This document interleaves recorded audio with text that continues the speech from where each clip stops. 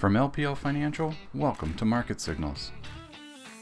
Welcome, folks, to this edition of the Market Signals podcast. My name is Mark Zabicki, Chief Investment Officer of LPL Financial. Joining me is Adam Turnquist, LPL Financial's Chief Technical Strategist. Adam, always good to be with you. How are you? Thanks for having me, Mark. Good to be back on. All good for 2023 so far. Good. And we're going to put you to work today a little bit, talking technicals and some other things. But just want to let people know who are listening to this podcast. We are recording on Tuesday, January 10th. So we're recording Tuesday, January 10th. Looking at last week, not a whole lot actually to report on. We did have a big lift on Friday. I think, maybe some of that was really driven by a relatively weak December that we got for the S&P 500 index. So that gave way to a little bit of a relief rally. I think on Friday, U.S. non-farm payrolls, Friday's numbers were about expected. Unemployment was a little bit lower than expected, 3.5% versus 3.7%, which is the prior month reading. But our average hourly earnings year over year decelerated to a 4.6% rate versus a 5.1%, prior reading. So not a whole lot of great news out of the jobs number in terms of how the Federal Reserve thinks about it. Although maybe the average hourly earnings did help. It's probably just a little bit more of a relief rally. We did see some weakness in services economy and factory orders data that probably just continued that expectation that the Federal Reserve is likely near the end of its tightening cycle. So maybe that was some reason for a little bit of the relief on Friday as well. Fairly decent performance due to that Friday's performance from the S&P 500 index and other indices in the U.S. And generally mixed across the rest of the globe. But, Adam, I know you've got some insight into some internals that are going on in the market. What are you watching as we get the year started?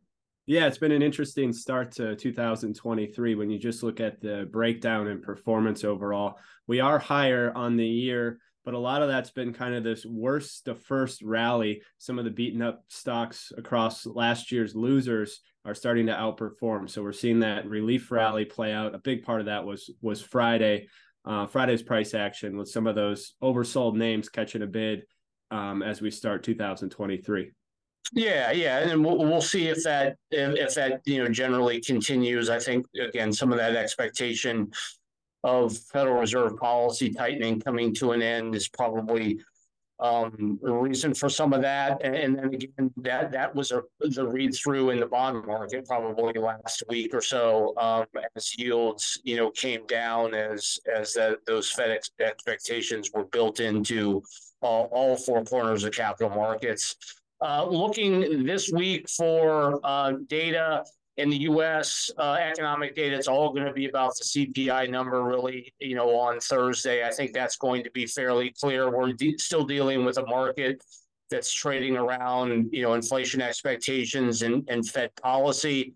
Looking outside of the U.S., we are getting a mixture of data, some industrial production and manufacturing activity data out of the U.K. Later in the week on Friday, CPI from Japan was a little bit higher than expected. Be an interesting number there. And then some export-import data out of China, midweek really kind of highlights the non-U.S. economic calendar. Looking ahead to key issues this week, really, and this hasn't really been a key issue for us in this forum. Really, is the 10-year Treasury note auction on Wednesday, and there hasn't been a whole lot happening with the 10-year Treasury note auction. The reason why we're bringing it up today is that is the question: are bonds back to being bonds? Meaning, is the 10-year Treasury note auction, which has been relatively weak on the bid side for the past several sessions, Are people actually going to look to get back into bonds again as that equity buffer, and also as some opportunities in the bond market still abound as far as we're concerned, as the Federal Reserve again begins to near the end of its tightening cycle. So something to kind of keep an eye on there. Clearly, it's all going to be about Thursday's U.S. CPI number. And again, the market's inflation and Fed driven, and we think disinflation momentum is in fact strong. That meaning CPI is likely going to trend lower throughout the balance of 2023. That's our expectation. And so far, I think the market's reacted generally positively over the last several months because we are starting to see a deceleration in U.S. CPI.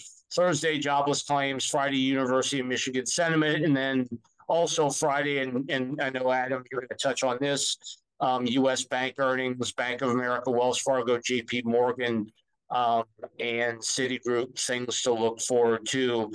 But turning to you, Adam, on the technical read of the U.S. equity market, and I know you got quite a bit to talk about in this session of Market Signals. So what do you have for us?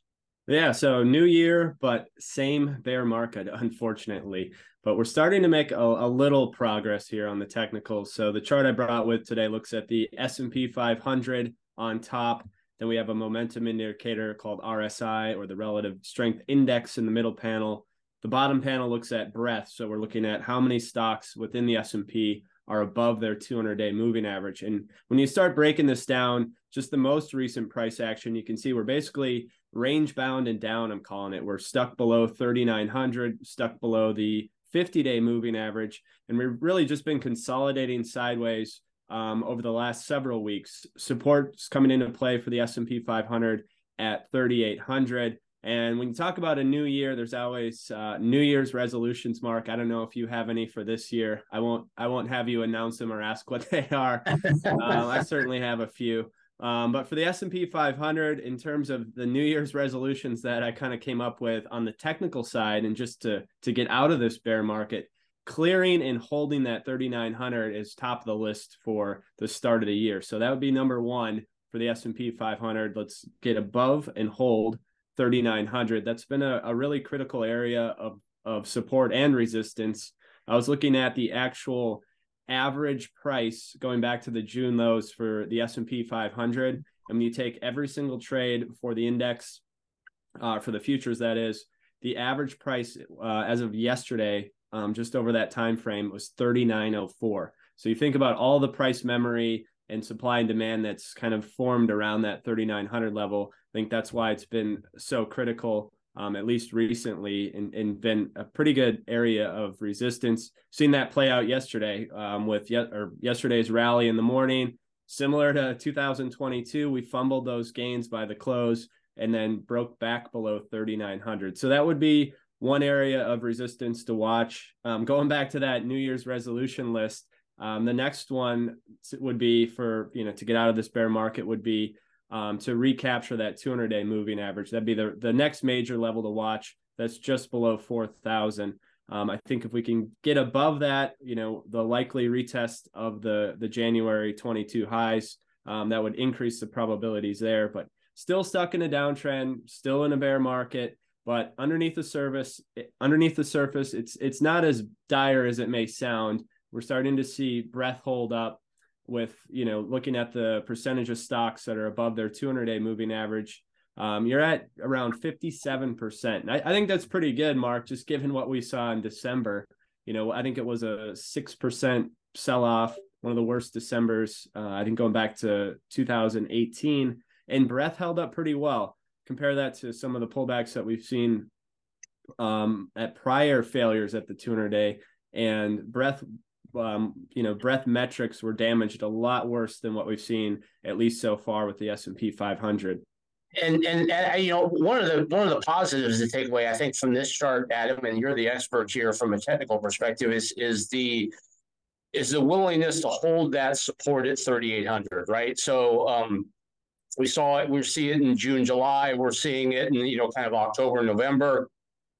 And then, although we are consolidating in a narrow range, as you mentioned, that willingness to hold 3,800 has got to be a positive to walk away with, don't you think?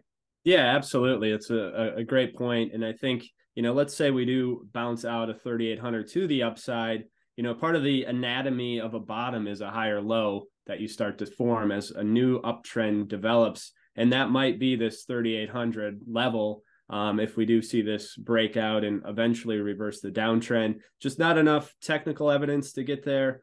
I would note that momentum is actually picking up a little bit too. It's been a pretty quick shift when you look at the momentum indicators that we use. I included RSI here, and you basically are back above the midline. So that's the 50 level for RSI. So typically when you're in a bull market, or at least a constructive part of a recovery, should be above 50. That's kind of the threshold with RSI.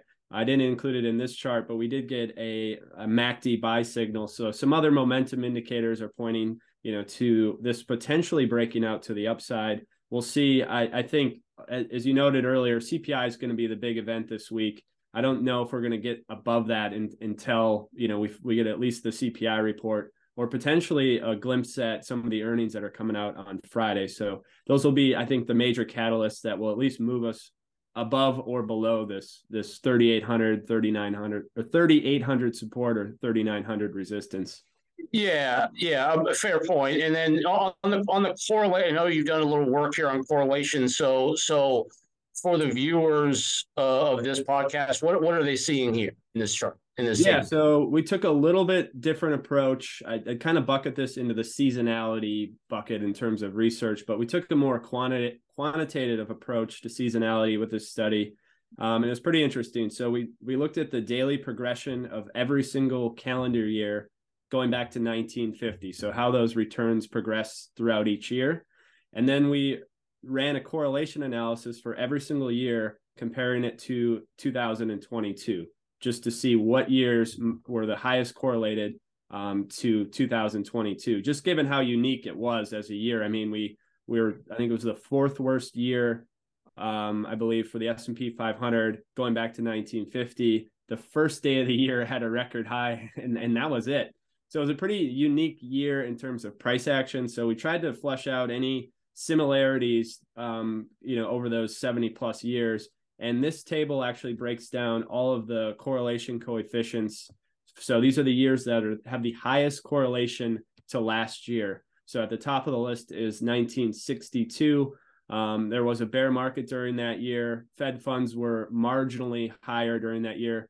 But I think it's interesting to note there was no recession during 1962 and no recession the following year. And the returns, when you add all these high correlation periods up, they average just about 12% over the next year, with most occurrences also positive at 83%. So there's some more metrics that are included in our blog that was out on Friday afternoon that breaks this down in greater detail. But I think when you look at it, first you have to make the disclaimer that correlation does not mean causation. So we'll throw that out there as a disclaimer. And then just as seasonality in general, it's just really one input into our decision-making process, but it does check the box, for another positive seasonality trend for 2023. Yeah, well said. And there's a few others, but, the year after a midterm election year is one of them. And there's only 4 times since the Depression era where the S&P 500 actually was negative in back-to-back years. So that's a rarity for that to happen. One of the reasons, I mean, it's a tool for the toolbox, but one of the reasons why we're fairly positive on equity markets. So, for 2023, I call it cautiously constructive. So, looking at Friday, Adam, as you mentioned, bank earnings are out. What is the takeaway from this chart? Yeah, so we're looking at the S&P 500 financial sector here on top, and the bottom panel is the ratio chart. So the financial sector versus the S&P 500. And I think it's really interesting, just given where we're at as we come into Q4 earnings reporting, which kicks off on Friday with several of the major banks reporting Friday morning. And we're right at this inflection point with financials. So we've had this bounce off support that goes back to the pandemic lows. The sector's managed to hold above that support level, reverse an intermediate downtrend, and now we're just kind of consolidating right below this key area of overhead resistance. We're starting to see momentum pick up on the absolute price chart. You can see the 50-day just crossed above the 200-day moving average. So a pretty good sign in terms of the direction of where this could play out, which would be the implications there would be to the upside. And then when you look at the bottom panel, it's always a relative game when you're managing assets, and that's this is the financial sector versus the S&P, and you can see this range bound price action in terms of relative performance for the sector, really going back to early 2021. And the ratio chart is right at the upper end of that range.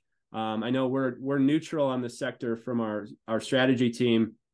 I think if you do see this break out above that range, it'd be a pretty good sign, not just for the financial sector, but I think the implications for a offensive or more cyclical sector starting to outperform, that's a really good sign for the S&P 500 overall. Because right now, Mark, I mean, the leadership is not really screaming breakout or a bottom, with consumer staples and some of the defensive names outperforming. So we'll see what happens as earnings. I know Jeff Bookbinder was highlighting, so the earnings bar has been lowered by quite a bit as we come into earnings season. So we'll see how it plays out. It was a rough earnings period last quarter. So I think that low bar will certainly help.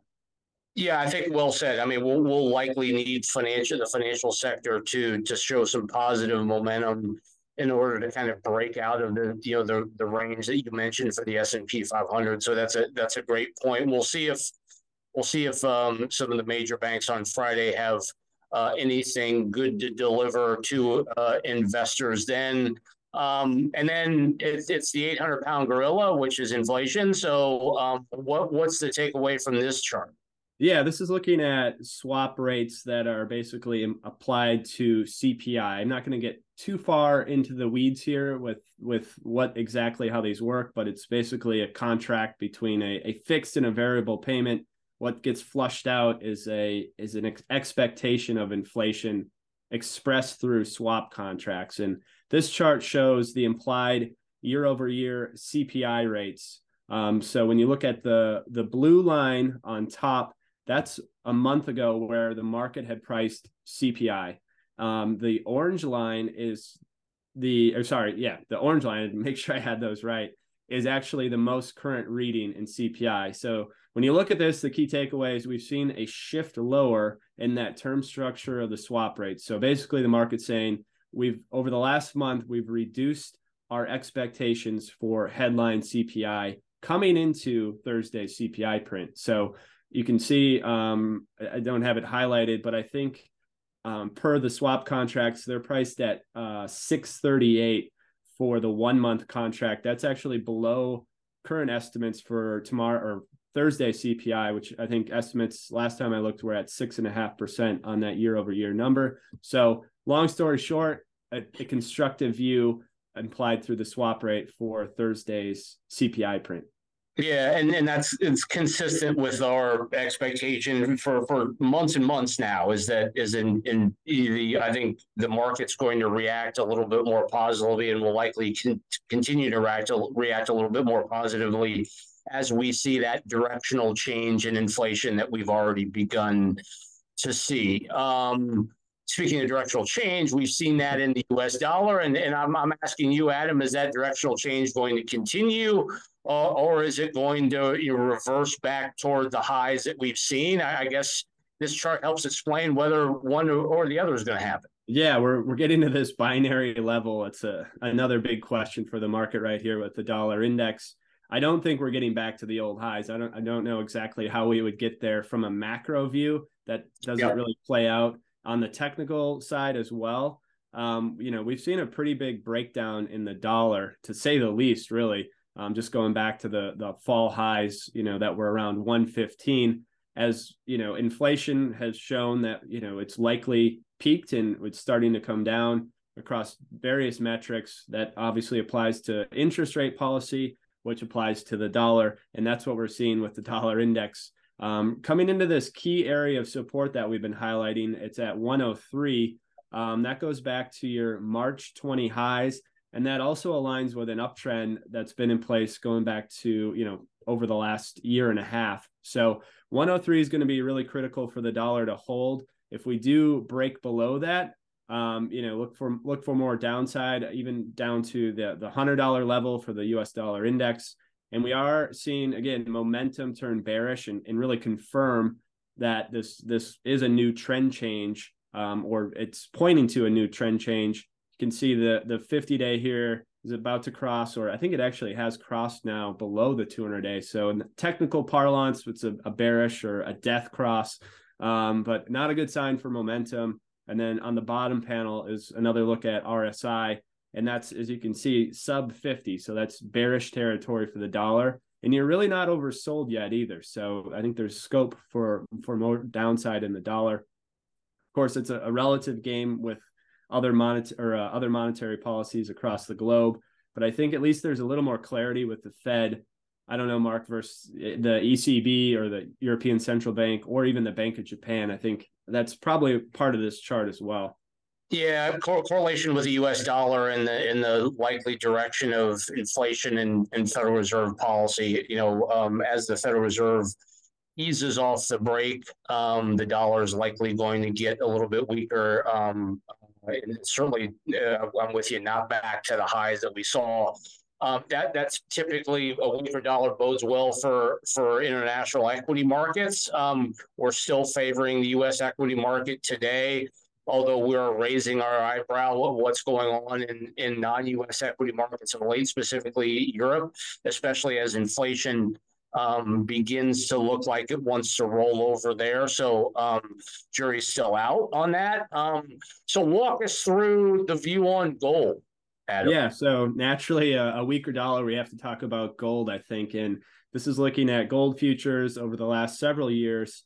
And on the top panel, you can see they've reversed the declining price channel earlier this year, and we were looking at a bottom, and that's really getting more and more confirmation. We've seen gold futures get back into this range, recapture several areas of overhead resistance, including their 50 and 200-day moving average. So I think realistically, when we look ahead for 2023, I would not be surprised for gold to climb back to those old highs that we've seen with this kind of, we'll call it a double top earlier, but, back to this almost 2100 level for gold futures. There's not a lot of major resistance in the way. And you can see on the bottom panel here, I included the gold futures positions. This is managed money. So more speculative positions. Basically, it nets out longs and shorts, and that's what the number on the bottom panel includes. So, gold long positions are starting to build from negative levels.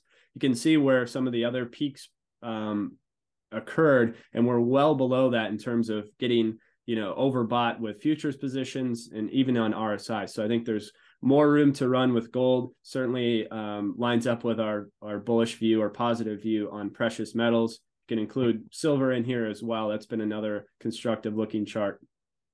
Yeah, and then lastly, for this edition of the Market Signals podcast, I mean, we've gotten a lot of questions on gold. Frankly, lately we've gotten a lot of questions on China as well. A lot of unanswered questions still on China fundamentals. But what does the technical picture hold there, Adam?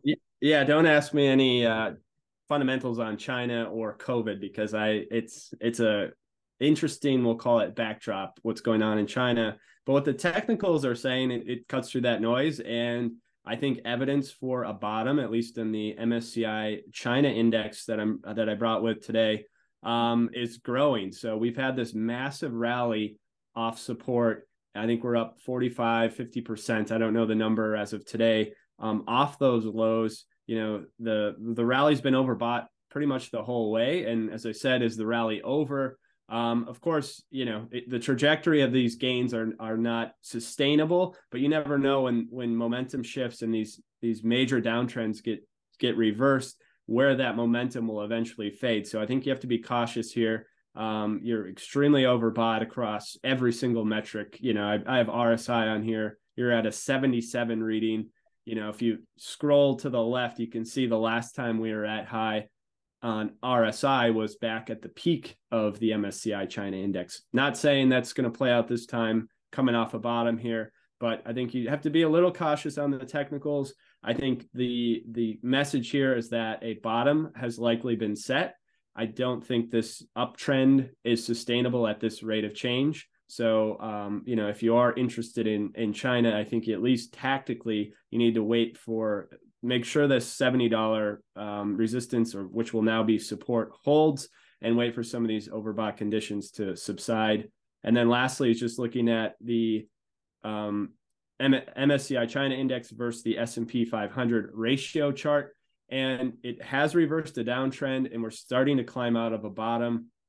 I've noted earlier, I think, and some of the other calls that I've done, it's just, you know, when you reverse a downtrend, it does not immediately translate into being in an uptrend. A lot of times you can just form a consolidation pattern and resume the prior downtrend, but you really need to make a higher high. As simple as that is, you know, that's the checking the box for an uptrend. So we haven't seen that yet with the MSCI China Index versus the S&P, but definitely something on our radar with our strategic and tactical asset allocation committee.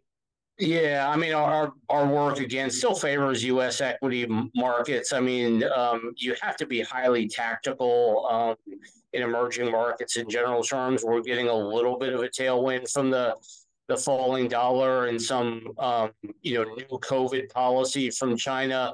It remains to be seen if that continues, as you mentioned, Adam, in terms of our asset allocation work. Still cautious on emerging markets in general, and we'll wait till see more signs of sustained improvement for some of these markets before we take any action from an asset allocation perspective. But excellent points, as always, sir. Good to be with you. Thanks for running down your work across multiple markets from a technical perspective. That'll do it for this edition of the Market Signals podcast. Adam Turnquist, Chief Technical Strategist at LPL Financial, Mark Zawicki, Chief Investment Officer at LPL Financial. Good to be with you as always, and we'll see you back next week with the Market Signals podcast. This material was provided by LPL Financial, is for general information only, and is not intended to provide specific advice or recommendations for any individual. There is no assurance that the views or strategies discussed are suitable for all investors or will yield positive outcomes. Investing involves risk, including possible loss of principal. Any economic forecasts set forth in the podcast may not develop as predicted and are subject to change. References to markets, asset classes, and sectors are generally regarding the corresponding market index. All indexes are unmanaged and cannot be invested into directly. Index performance is not indicative of the performance of any investment. All performance reference is historical and is no guarantee of future results. All information referenced in the podcast is believed to be from reliable sources. However, we make no representation as to its completeness or accuracy. Securities and advisory services offered through LPL Financial, a registered investment advisor and broker-dealer, member FINRA and SIPC insurance products are offered through LPL or its licensed affiliates. To the extent you are receiving investment advice from a separately registered investment advisor that is not an LPL affiliate, please note LPL makes no representation with respect to such entity. If your financial professional is located at a bank or credit union, please note that the bank or credit union is not registered as a broker-dealer or investment advisor. These products and services are being offered through LPL or its affiliates, which are separate entities from and not affiliates of the bank or credit union. Securities insurance offered through LPL or its affiliates are not insured by the FDIC or NCUA or any government agency, not bank or credit union guaranteed, not bank or credit union deposit or obligations, and may lose value.